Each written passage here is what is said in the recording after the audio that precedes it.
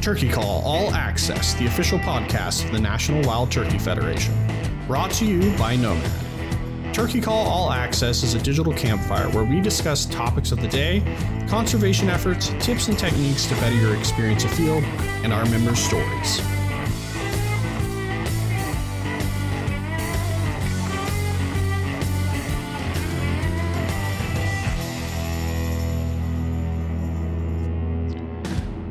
Welcome to another episode of Turkey Call All Access, the official podcast of the National Wild Turkey Federation. I am your host for this episode. My name is Paul Campbell. On this episode, I'm talking with Doug Little, District Biologist for the NWTF, and Derek Alkire, Southeastern Regional Biologist for the NWTF. We're talking all things Habitat for the Hatch, the new 18th state initiative of the National Wild Turkey Federation. What it is, why it's important, and what you can expect from this initiative. All that and more in 90 seconds. Under the visionary leadership of founder Johnny Morris, Bass Pro Shops and Cabela's is leading North America's largest conservation movement. Their partnership with the National Wild Turkey Federation is a match made in heaven for hunters across America. The Save the Habitat, Save the Hunt initiative continues to be a resounding success, with more than $6 million provided for conserving wildlife habitat, recruiting more hunters, and opening more access to hundreds of thousands of acres across the nation. To learn more, go to basspro.com/conservation. Hey y'all, I'm Jason Hart, founder of Nomad Hunting Clothing. Nomad is proud to be a supporting sponsor of the National Wild Turkey Federation. And at Nomad, we're bringing simplicity and authenticity back to hunting. Whether you hunt to escape your hectic work life, for locally sourced organic meat, or to socialize with friends, to uphold your favorite family traditions, we're with you and we do the same. At Nomad, we understand your gears and investments, so our products are engineered and priced for every hunter, tested in the real world, and designed to last. Hunting is in all of us. Nomad is with you. Hey guys, this is Aaron with the Hunting Public. Each spring we head to the woods chasing turkeys, and one overlooked product that we use religiously is Sawyer permethrin. We've used it for years to keep ticks off of us, and it's worked extremely well. We don't like messing around with Lyme disease, Rocky Mountain spotted fever, anything like that. So I would highly recommend, if you're spring turkey hunting or spending any time in warmer climates in the outdoors, to use Sawyer permethrin. Learn about their advanced insect repellents and family of technical lightweight water filters at Sawyer.com. I saw Ohio, and selfishly, I'm like, oh yeah, here we go. It just like nicked up like the very like southwestern corner of the state. And Doug, you might appreciate this. Derek, you'll probably get chuckle, but with my role, I travel all over the country. I mean, I could be in New England, I could be on the Tennessee-Mississippi border the very next week. And Derek, you've heard me use this line. I always say that my accent works better north of the Mason-Dixon line. So I'm glad to see a Southeast initiative go a little north of the proverbial Mason-Dixon line. That made me happy. What when you guys were like, obviously, like we've identified a problem at some point, right? Turkey decline, habitat issues. When you were like working through, this initiative, how did you determine that like the 18 states that are in this initiative? Yeah, I mean, that's a great question, Paul. I think, and certainly Derek, add in, we sat down, like some of the early conversations were about, geography, and we spent a good bit of time. Our team spent over a year putting this together, right? And talked about geography, talked about the on the ground, habitat and needs was the primary focus. And then, what would make the most sense? And we bounced around a lot. And that was a great thing about the team is a lot of candid conversations. Not everybody agreed, which we want in a team. Not everybody agreed all the time. But ultimately, when we talked through everything, we all agreed at the end point for where we landed. And it just made the most sense to have the boundaries be both the Mid-South Rebirth and Southern Piney Woods, Big Six regions. When you think about, when those were developed, from an overall landscape habit perspective, it made sense to create those geographies for a reason, right? And so when you look at the declines in where they're centered, thinking about the Southeast in particular, because there are certainly declines in the Northeast that folks are concerned about, and in other areas of the Midwest and in other regions of the country. But it just made the most sense to take those Big Six regions and use those as the basis for the initiative. And for a lot of reasons. I mean, not just because of simplistically, right? I mean, it's just easy. We have these landscapes already established. It's easy, but it's not just that it was easy. It made sense based on the states that are experiencing decline, the consistent habitat priorities that are needed there for wild turkeys, nesting and brood habitat. It just ultimately that's where the team landed for a lot of reasons. Derek, would you add to that or? No, I think that's great reasoning. And when you think about talking about the initiative, that keeping it at that big six level keeps consistency with hopefully what folks are already familiar with, which hopefully will allow them to, associate this with the NWTF, already building off of something that is already in place, which I think is great. And when you look at those landscapes, it's called a Southeastern Initiative, but when you get up into Ohio where you are, or, portions of these other states, Texas and Oklahoma, and, I'm not going to name them all, but when you think about the management practices that will be implemented to achieve the desired results, they're very similar to the Southeast, Mississippi or Alabama. When you think about the northern part of the state where it's more hardwood and those type of things, what you're doing there in those 3 counties in Ohio that you spoke about,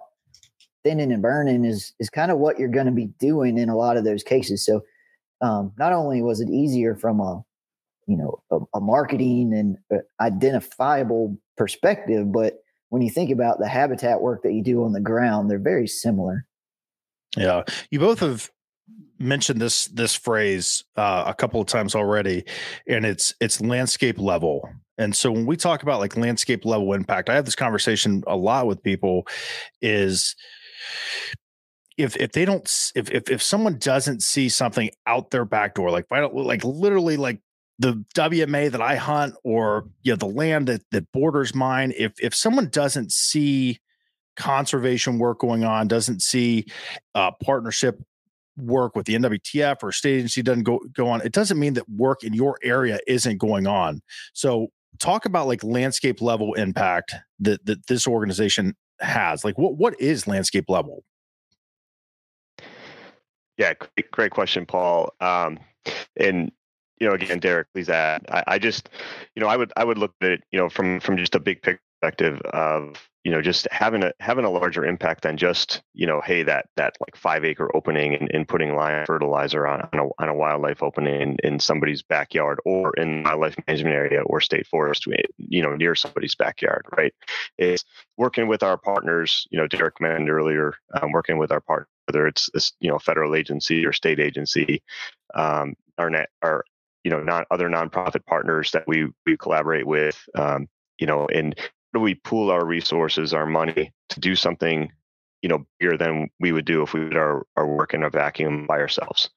How do we stretch, instead of just looking at, that one back 40 section of a wildlife management area, how do we expand the money we were going to do that work with, and our time and other resources we were going to use to do that work in a way where we can take all of that and build upon it with these other partners to where we're impacting, multiple wildlife management areas, or, expanding across an entire ranger district of a national forest, not touching every single acre with that, but strategically doing work in areas across that bigger landscape, if you will, so that we're putting more habitat on the ground in the right places in the right way at the right time, and just have a bigger impact, more of a population level impact than that small isolated flock level impact, if you will, that you might have by putting lime fertilizer seed on a 4-acre opening in the back 40. Is that fair, Derek? You want to add to that? Yeah, I will kind of build off of the population comment. And when we think about landscape level, I will say that, I wouldn't think of landscape as X number of acres or those type of things, because a landscape may look a little bit different in the Southeast than it does in the West. I think about Arizona or something like that with the Sky Islands. Like, it's very, the turkey habitat is there. and you come down into the desert, it's just not habitat. So when you think about landscape, I wouldn't think about an acreage per se, but the population level I think that Doug hit on is real key when we think about managing wild turkeys. And ultimately, when we're working with our partners are tasked with managing at a statewide scale. So that back 40 is very important because it tiers up to that. But when we look at it, we're trying to look at it at a statewide scale. So when you think about turkey movements and flocks and those type of things, you got to have a lot of acreage to impact one flock, let alone, all these different flocks that are interacting across the landscape. So, we're really thinking about population level. How can we take the great work that our private landowners are doing and our state agency partners are doing at the WMA level and really tier that up to have an effect on something that's a little bit bigger? Yeah. I want to define two parts. I guess one, they're connected, and then I want to really dive into the meat and potatoes of this initiative. Doug, if you would define what essential nesting and brood habitat is for someone that is not a wildlife biologist. And I'm talking about me. Okay. I'm an idiot. Doug, explain that to me. No. In simple terms. What is that? Why is it so crucial? Derek, you can answer that part. Why is it so crucial to population? Well, Derek, do you want to jump on that? The crucial to the population part? Sure. I'll be glad to touch on that. Well, why it is crucial to the population is it is the population. Without recruitment, there is no population. You're essentially poult recruitment is what you're talking about. Yes, we're talking about poult recruitment and getting them to the 2 weeks of life where they can fly, and then getting them into that adult age class. So you look at, just think about the harvest this year in the Southeast. When you look at the harvest across multiple states, it was up this year. You go back 2 years and you see that the poult per hen, which is essentially how many poults did each hen have, was high. So that correlated to a better population and a bigger population. So when you think about recruitment and the importance of this habitat on the ground, is because it's the lifeblood of sustaining the population and growing the population. Yeah. And Doug, I'll add. No, and I just going to add to that a little bit. When you think about two different components, right? The nesting part of it and then the brood part of it. That getting those poults to that 2 week stage, like Derek mentioned, it's such a critical window, right? The nesting period, once the hen gets through that critical stage of egg laying, and then 28 days plus or minus of incubation, the poults hatch. There's that 2 week window where they have got to have a buffet of insects to grow and develop enough where they can fly at least up into some relatively tall shrubs and not have to spend those nights on the ground any longer with the hen. And it just decreases their vulnerability level once they can get off the ground at night. And I can talk a little bit more about that vulnerability. But you had a question too, Paul, that you were going to interject. So just when we talk about nesting habitat, what is ideal nesting habitat for a wild turkey hen in this landscape that this initiative covers? Yeah, so I'll defer to Derek. I mean, you see a lot more of the southwestern nesting structure, nesting cover that's ideal than I do. I've had some time in Mississippi and in here and there, but Derek's right there in the thick of it, and I'll let him talk a little bit about that. Yeah, well, Paul, I guess I'll caveat my answer with saying, if we knew exactly what it was, we'd have a lot more turkeys on the ground. So, as we think about where does a hen like to nest, there's some research that you look at and you're like, what the heck was that thing doing there? And then she raises her poults and it's successful. And like, how? What happened there? So, I think that's an important thing to note is that, we're still conducting research to find out what exactly this looks like and how we can get a better grasp on the specifics of those type of things so that we can make it better. But in general, what we're talking about is early successional habitat. We're talking about getting sunlight to the forest floor. So, think if you look straight up in the air, if you can't see the sun, that's probably not going to create good nesting habitat, because the structure that we're looking for, and I will emphasize structure, because I will go ahead and tell you, if you're asking somebody to identify plants, I'm not your guy. And the turkeys don't really care either. In many cases, they're looking at for what does the structure look like. So, you're looking at grasses, forbs, some woodies mixed in there that are 2 to 3 feet in height. I think savanna-like, native grass fields, those type of things. And that's what they're using to nest in. Think edge habitat that gets sunlight on the edge of a stand. If you've ever been in a hardwood stand or a pine stand along a roadside or something like that, you can see that it's a little bit thicker right there along the road. And then as you go into the stand, into a closed canopy, it opens up because there's none of that understory on the ground. So when we're thinking about it in generalities, you're thinking about low cover, 2 to 3 feet from the ground.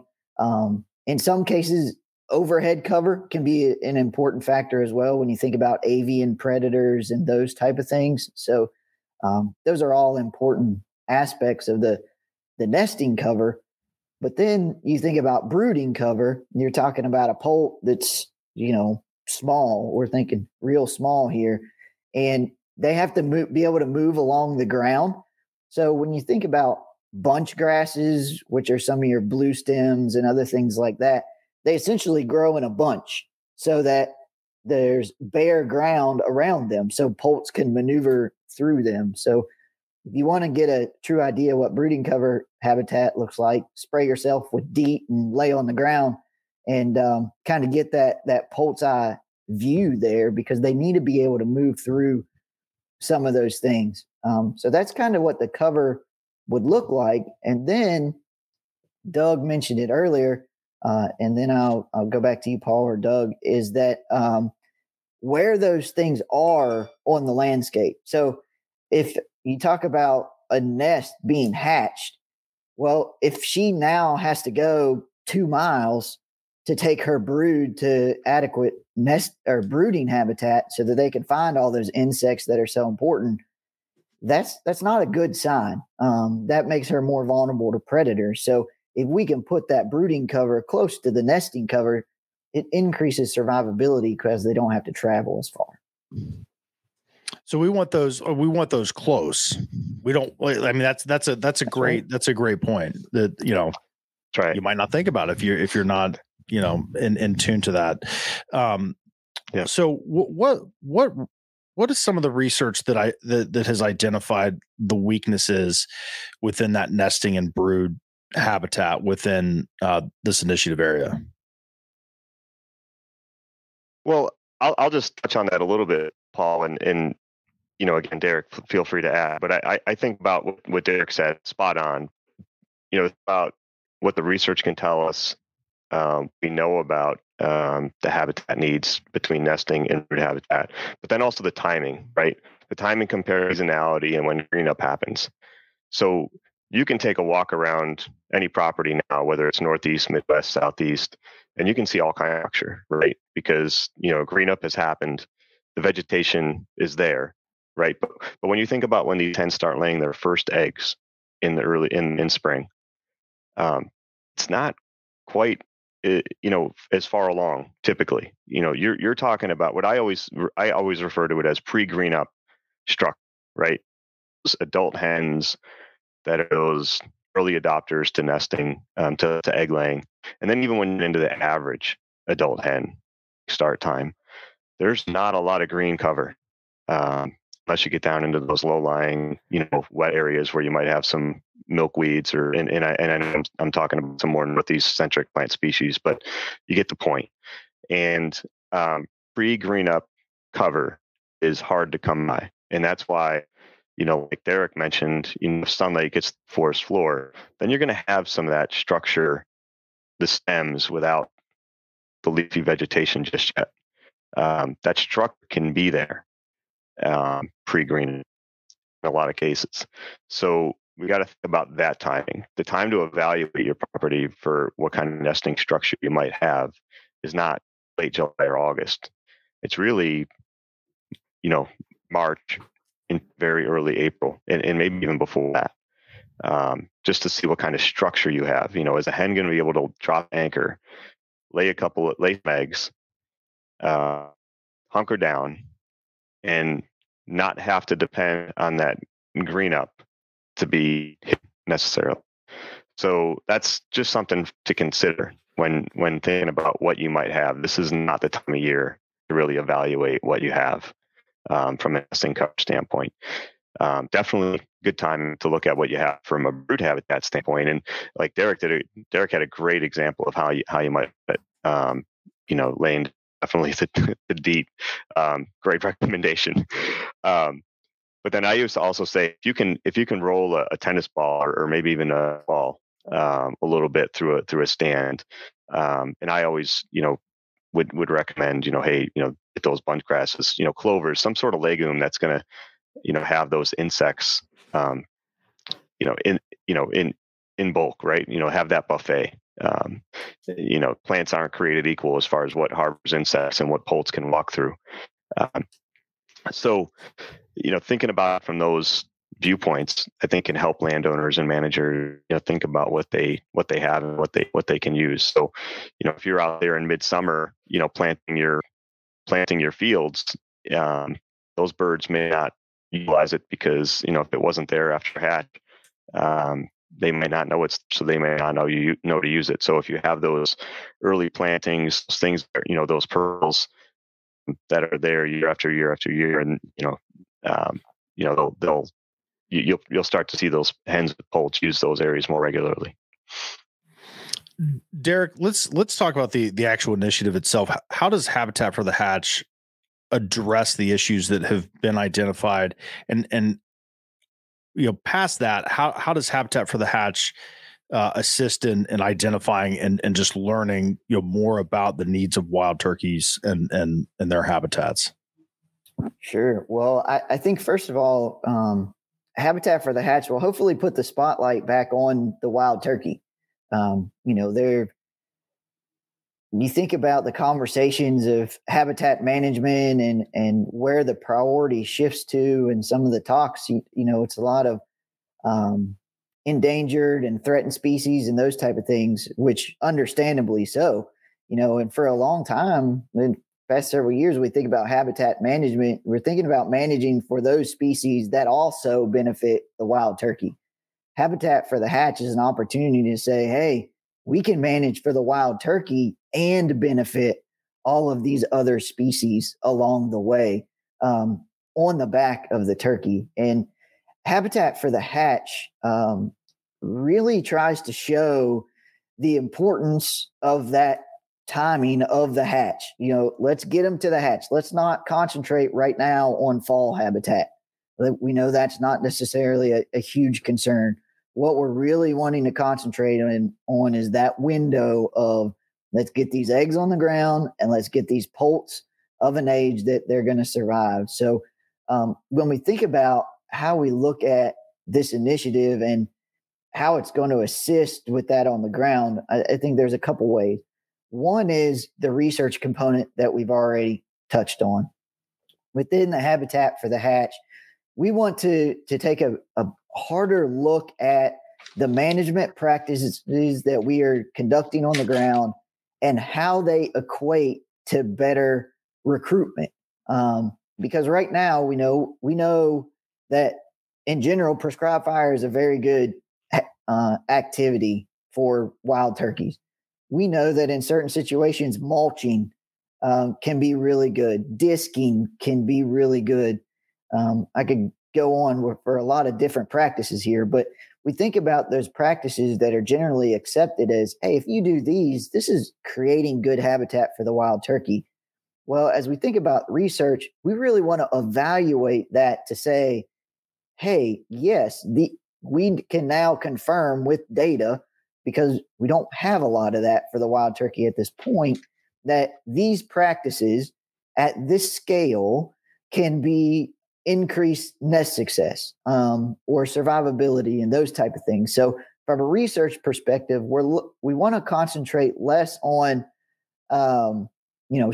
season timing and those type of things, and more on habitat practices that benefit the wild turkey.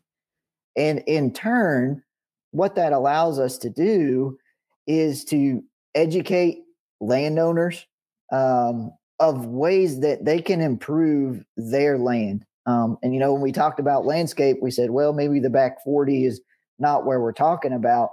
But with these practices being evaluated through research, we can now put together documentation that says, hey, these are practices that are good for the wild turkey.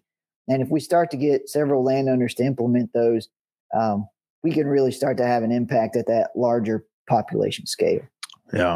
Yeah, that's good. I had a doctor tell me years ago, you can collect all of the data in the world. You can do all the research.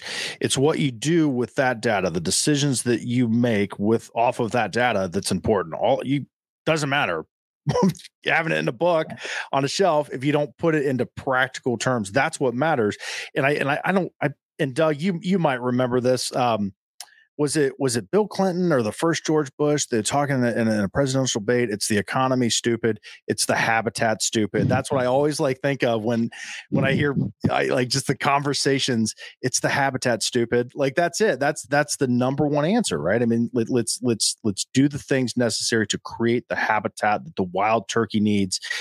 Do the work that benefits, Eric, you said, that benefits the wild turkey. The habitat practices that benefits the wild turkey. That's what's most important. I think that's the heart and soul of this initiative, right, Doug?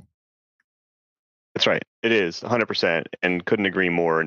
And basically what I take from Derek's saying is that we're going to go into this initiative with an open mind about our habitat work too, right? If the research informs us that, hey, maybe that scale you guys have been working at, from a prescribed fire practice standpoint, isn't right. Instead of doing, burns of X number of acre size and of this shape, this proximity to what we would consider, other critical habitat for wild turkeys, let's think of it in this way, because this is what the data is showing us would work better. So, it's just an open mind to adjust. And we've always had that, adaptive management approach, but now we want to put a premium on making sure we're getting, some additional information to help steer our effort even better.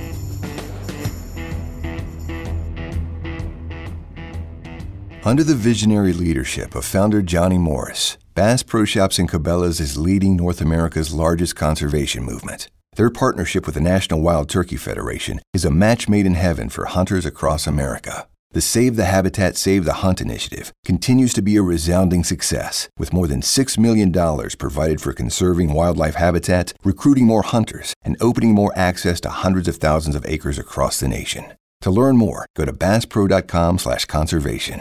Hey y'all, I'm Jason Hart, founder of Nomad Hunting Clothing. Nomad is proud to be a supporting sponsor of the National Wild Turkey Federation. And at Nomad, we're bringing simplicity and authenticity back to hunting. Whether you hunt to escape your hectic work life, for locally sourced organic meat, or to socialize with friends, to uphold your favorite family traditions, we're with you and we do the same. At Nomad, we understand your gears and investments, so our products are engineered and priced for every hunter, tested in the real world, and designed to last. Hunting is in all of us. Nomad is with you. Hey guys, this is Aaron with the Hunting Public. Each spring we head to the woods chasing turkeys, and one overlooked product that we use religiously is Sawyer permethrin. We've used it for years to keep ticks off of us, and it's worked extremely well. We don't like messing around with Lyme disease, Rocky Mountain spotted fever, anything like that. So I would highly recommend, if you're spring turkey hunting or spending any time in warmer climates in the outdoors, to use Sawyer permethrin. Learn about their advanced insect repellents and family of technical lightweight water filters at Sawyer.com.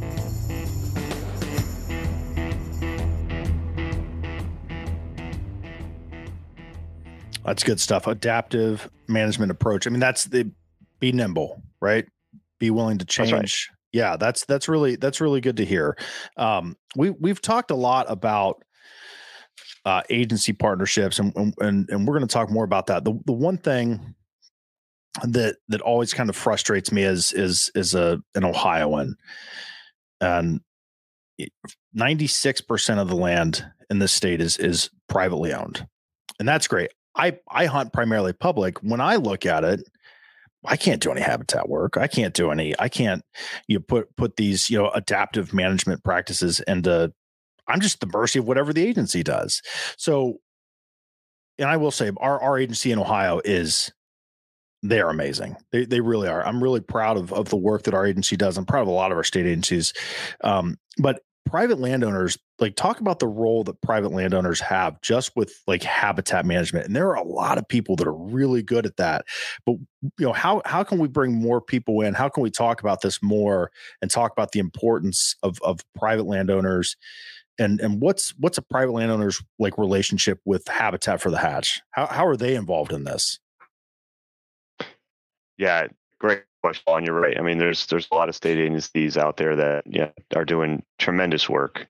Most, if not, I'll say all the state agencies. They may not all do it the same, as far as how they're managing the habitat on the ground on the lands that they manage. But man, they're doing a tremendous job of whether it's managing the forest resources or the openings on the parcels that they manage. There's some great hunting and fishing opportunities for that matter on the public lands that those state agencies manage. And I'm like you, I spend a lot of time on public land, and it's awesome to be able to take advantage of those resources, and some public land trips in mind for Ohio too, Paul. So be on the lookout. Oh, there we go. But anyway, to your point though about the private land side of things, so you think about the landscape of the East, right? There's that word again. What is it? 70-80% of the land in the eastern portion of the U.S. is in private land ownership. So if we're going to move the needle, not just for wild turkeys, but a lot of species out there, whether we hunt them or they're non-game species, we have to have private landowner buy-in. Right. And, I view our role in a big way as being able to provide these landowners who they're just, they want to be sponges for the information. They look to us to help them with how they can manage their land better for X, Y, or Z, whatever their priorities are. And it's to us to have the reason, that information available to them. Right. So we do have a number of staff across not just the Habitat for the Hatch region, but across the country in different areas, right? Not blanket coverage, but we have our own NWTF staff, wildlife biologists and/or foresters that will work with private landowners to help, give them guidance, whether it's writing a management plan or just general guidance, but then also trying to connect them with whether it's a U.S. Department of Ag Natural Resource Conservation Service program, and help them through the application process for funding to help deliver some of that, to help do some of that work on the ground that was recommended to them, or some other partners that might have programs that can help them, do habitat work as well. So while we don't have that blanket coverage, where we don't have the coverage, there are other partner staff on the ground that can, and we can move those landowners into their hands to help guide them. So there's a lot of resources out there for landowners. But yeah, if we're gonna move the needle, Paul, we're gonna have to rely on private landowners to have a big impact. And the fact that we have a number of staff on the ground doing that, and the fact that a number of our non-government organization partners, a lot of staff on the ground as well, is a testament to that. Yeah, Derek, if I'm a landowner in one of the 18 initiative states in the initiative zone, what resources does the NWTF through this initiative have available to me as a landowner? So I would say if you're a landowner, you could certainly reach out to us, as your first point of contact, and we will help steer you in the right direction. As Doug mentioned, we have several staff that can come out to your property, but that's not everywhere. But thankfully, the big word, partnerships, is that most state agencies have private lands biologists. A lot of the conservation partners have biologists as well that can come out there. So, what we would do through this initiative and through our staff on the ground is to steer you in the right direction. And sometimes that may be giving you an email link or a website to say, hey, take a little bit of time to review some habitat practices that you can implement, or let's have a conversation, tell me about what's going on, that I could better understand who may be the right person for you. Because, an example that's already come up in Habitat for the Hatch, a landowner was in Kentucky, not in Ohio. Close enough, Paul. But, you watch it. Yeah, they were looking for assistance, and they happened to fall within an area of one of our foresters, and our forester was able to talk with them on the phone. And what we realized is, they were already involved with Natural Resource Conservation Service and already involved in getting some of those practices on the ground. So what we were able to do is to steer them to other resources and other educational opportunities that are out there, like state agency programs through the State Forestry Agency and those type of things. So working with them to meet them where they are. And, I will say that in most cases, that is not going to be an NWTF biologist on your property. But Habitat for the Hatch engages those partnerships so that we can give you the resources to go and get you the information that you need. And as we move forward with this, you might see more resources coming. We've already had some discussions about, hey, we've really seen an uptick in private landowners coming out there. What can we do from an NWTF perspective to better help them in addition to steering them to the right person? Is there some type of documentation that we can put in their hands that allows them to go to an NRCS office or a state agency office to say, hey, I'm interested in Habitat for the Hatch. And these are, this is kind of what I want to do. So what we have now is not what we're going to have. So that's a little bit of a tease for stay tuned for what's coming here, but we have heard you as private landowners, and we want to make sure that we're continuing to give you the resources to succeed. Yeah, that's great. That's great to hear. I think there's obviously people that care about the wild turkey hunters, NWTF members, non-NWTF members. Obviously, like, we're all laser focused on the challenges that we're facing, in this country. And I think I love hearing that we're going to adapt and we're going to change if we need to. We're going to look at the data, we'll look at the science, we're going to listen to people and change what we're doing. I think that's a huge step. I think just this organization, for the science, for the turkey hunters, and most importantly for the wild turkey. And that's what we're all here for. Derek, I want to ask you this. This is kind of more of a philosophical question. If I am a resident of Wisconsin, if I'm a resident of New Hampshire, if I'm a resident of Arizona, California, Wyoming, Northern Ohio, why should I care about Habitat for the Hatch, and why should I support this initiative? Yeah, I'm your philosophical guy, Paul. You know me, big thinker. Well, I would say, when you think about Habitat for the Hatch and, why you should support from other regions of the states, I'll take a step back and say that, Habitat for the Hatch is one of the many initiatives that NWTF is a part of. We've got Waterways for Wildlife, Rocky Mountain Restoration Initiative, Big Sky Initiative. And those are just the ones off the top of my head led by NWTF, but there's also other partner-led initiatives that are out there. So, when you think about Habitat for the Hatch, we talk about landscape, this fits into an overall goal and supports the mission of the NWTF for delivering for the wild turkey. So it's one piece of the pie here. And why is it so important? I would say that, first of all, I would bet that most of those people that you're talking about in those other states are traveling to hunt one of the states within the Habitat for the Hat region. We see a large uptick of individuals that want to kill their 50 birds. And we happen to have Florida within this initiative. You want your SLAM, you're coming to Habitat for the Hatch area, thinking about the Osceola in Florida. But the other thing that I would say to that is, if I'm trying to put my philosophical hat on here, is that it's a little bit bigger than us when you think about wildlife management and wildlife conservation in general. And I'll take maybe a Western species, or thinking about wolves or mountain lions and those type of things that are happening in other states, or bears in the Northeast. Those can be hot button topics, but it matters from the larger picture of conservation. When you think about the impact that hunters and conservationists have on wildlife in this country, it is huge. And just because it's not in your state now, or you think, well, that's not my area. Well, it might be from a legislative issue or anything else that's coming down the pike there.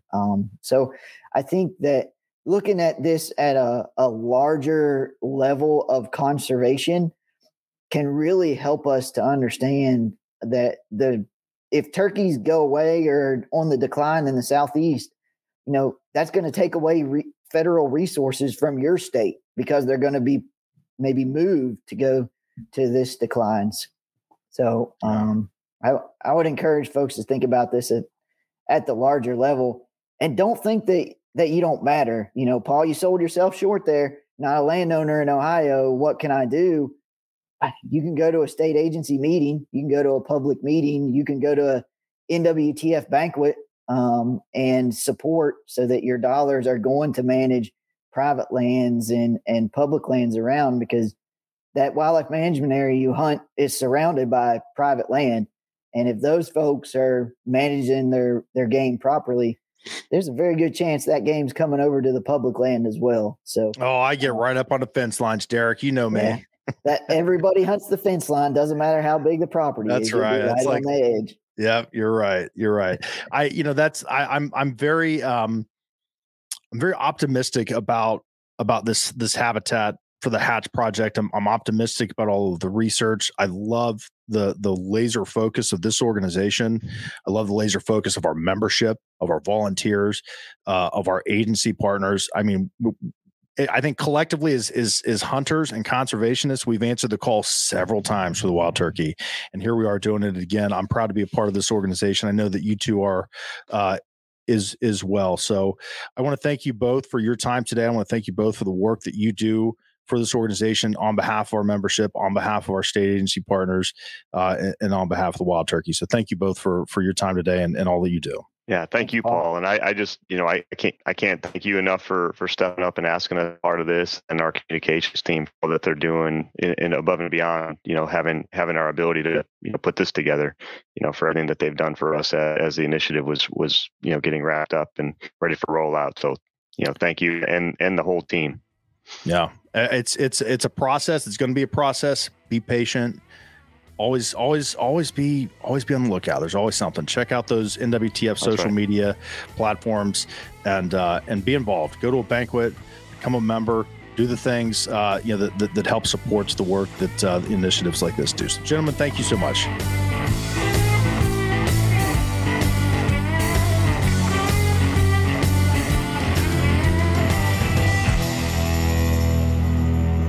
Hey guys, this is Aaron with the Hunting Public. Each spring we head to the woods chasing turkeys, and one overlooked product that we use religiously is Sawyer permethrin. We've used it for years to keep ticks off of us, and it's worked extremely well. We don't like messing around with Lyme disease, Rocky Mountain spotted fever, anything like that, so I would highly recommend, if you're spring turkey hunting or spending any time in warmer climates in the outdoors, to use Sawyer permethrin. Learn about their advanced insect repellents and family of technical lightweight water filters at Sawyer.com.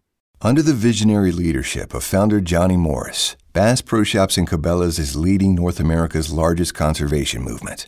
Their partnership with the National Wild Turkey Federation is a match made in heaven for hunters across America. The Save the Habitat, Save the Hunt initiative continues to be a resounding success, with more than $6 million provided for conserving wildlife habitat, recruiting more hunters, and opening more access to hundreds of thousands of acres across the nation. To learn more, go to BassPro.com/conservation. Hey y'all, I'm Jason Hart, founder of Nomad Hunting Clothing. Nomad is proud to be a supporting sponsor of the National Wild Turkey Federation. And at Nomad, we're bringing simplicity and authenticity back to hunting. Whether you hunt to escape your hectic work life, for locally sourced organic meat, or to socialize with friends, to uphold your favorite family traditions, we're with you and we do the same. At Nomad, we understand your gears and investments, so our products are engineered and priced for every hunter, tested in the real world, and designed to last. Hunting is in all of us. Nomad is with you.